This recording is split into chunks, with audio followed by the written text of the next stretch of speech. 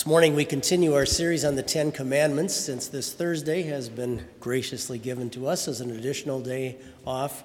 We're moving that day to today. We have a misprint in our bulletin. This is the 9th commandment today, not the 8th. Please join me then in the 9th commandment and explanation. You shall not covet your neighbor's house. What does this mean?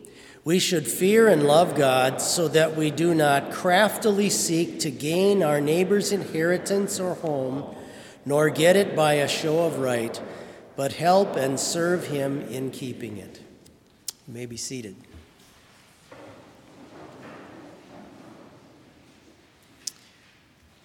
When I was in college here at Bethany, there was a man who was working on our campus one summer with me. He was probably in his early 50s. And I found out in talking to him that he had previously owned a rather large trucking company in South Dakota. He said that he owned as many as 50 semis. But a few years earlier than when I met him, he had gotten sick, was in the hospital, and while in the hospital, he gave power of attorney to one of his co-workers, and that individual went and legally stole away from him his entire business, to the point that he had to sell his house and finally move his family over here to Mankato. Even though it had all been done legally and properly, it still was a very evil act, of course, that somebody should take away his very property and livelihood, and ultimately his very home as well. The words of the 9th commandment that we just read, recorded for us in Exodus 20, were first read officially to the children of Israel as they were on the great exodus from Egypt, where God had preserved them now and brought them out of Egypt from the hand of the Pharaoh. And as Moses read those words, "You shall not covet your neighbor's house," I wonder if it resonated even more so down inside of them than it might for us, because they had just come out of a situation where they had been deprived for generations of their very property, deprived for generations of being able to choose what they would do to support their livelihood. Many of their goods had been taken from them, all by proper authority of the state, all by official decrees of the state, legally done. And yet they had been so mistreated, even to the point that their little infant baby boys were supposed to be killed at birth. Now, this had all been done legally through the government process. A mandate by those in power had stripped them of so much, and it had gotten so bad that God finally interceded, and with the night of the great Passover brought them now out into this exodus. We're told that during the exodus, they had with them a lot of jewelry and items that they had gotten from the Egyptians. We're told this in Exodus: the Lord had given the people favor in the eyes of the Egyptians that night that they left, so that they granted them what they requested, and thus they plundered the Egyptians. And yet how sadly ironic, if you remember the story, that they took these very goods that they were able to get from the Egyptians as they left the country, and waiting too long for Moses to come down from the mountain, they turned to Aaron and choose to take these very things and melt them down and fashion them into a new god, representative of one of the gods of the Egyptians with the golden calf. What a sad commentary on the hearts of sinful human beings like us, that can receive so many great blessings from God and yet so quickly turn against him. So looking at this commandment, each of us needs to ask ourselves, how do I strive to gain things from my neighbor that maybe really don't belong to me? The sin of coveting is something that takes place inside of the heart. It means to wrongly desire something that doesn't belong to you, and then to seek to figure out a way to get it away from someone else. It's not merely wanting something or hoping to earn enough money to buy something. That's a godly way of attaining property or things. But it's when you allow yourself to develop an evil desire to gain something that is not yours.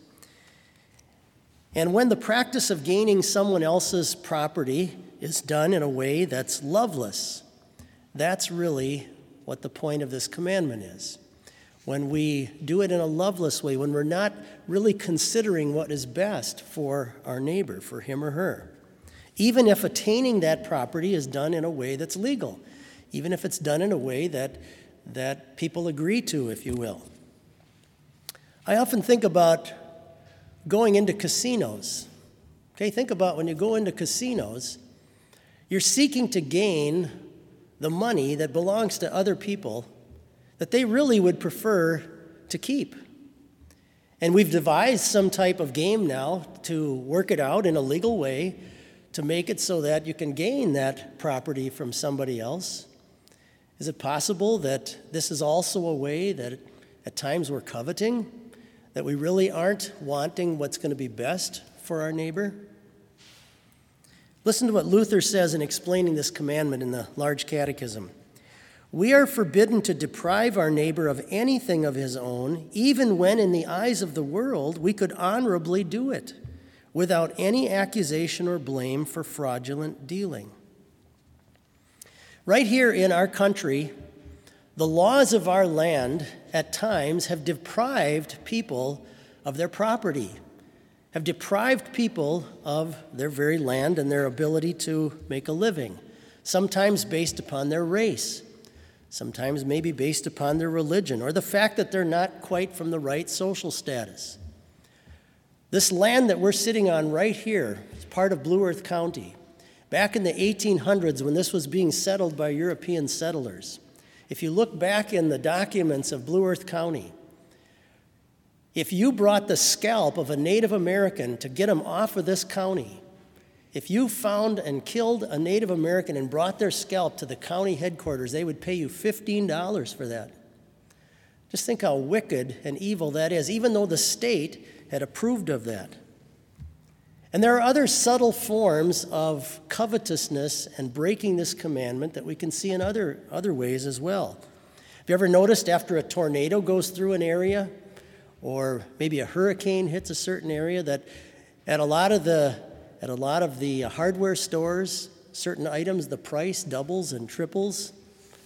Down in Florida, I was down there during a hurricane, and they had to pass a law that you could not make a generator, a price of a generator, any more than 4 times higher than it was.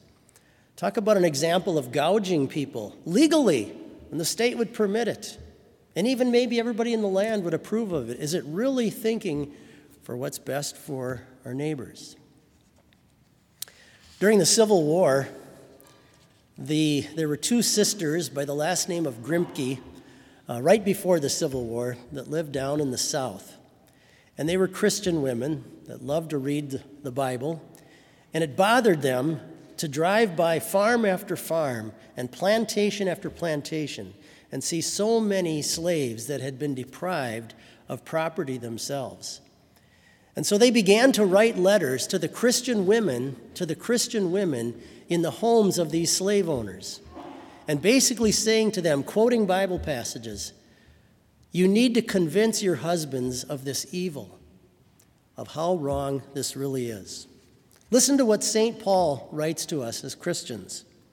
Each of you should look not only to your own interests, but also to the interest of others. Your attitude should be the same as that of Christ Jesus.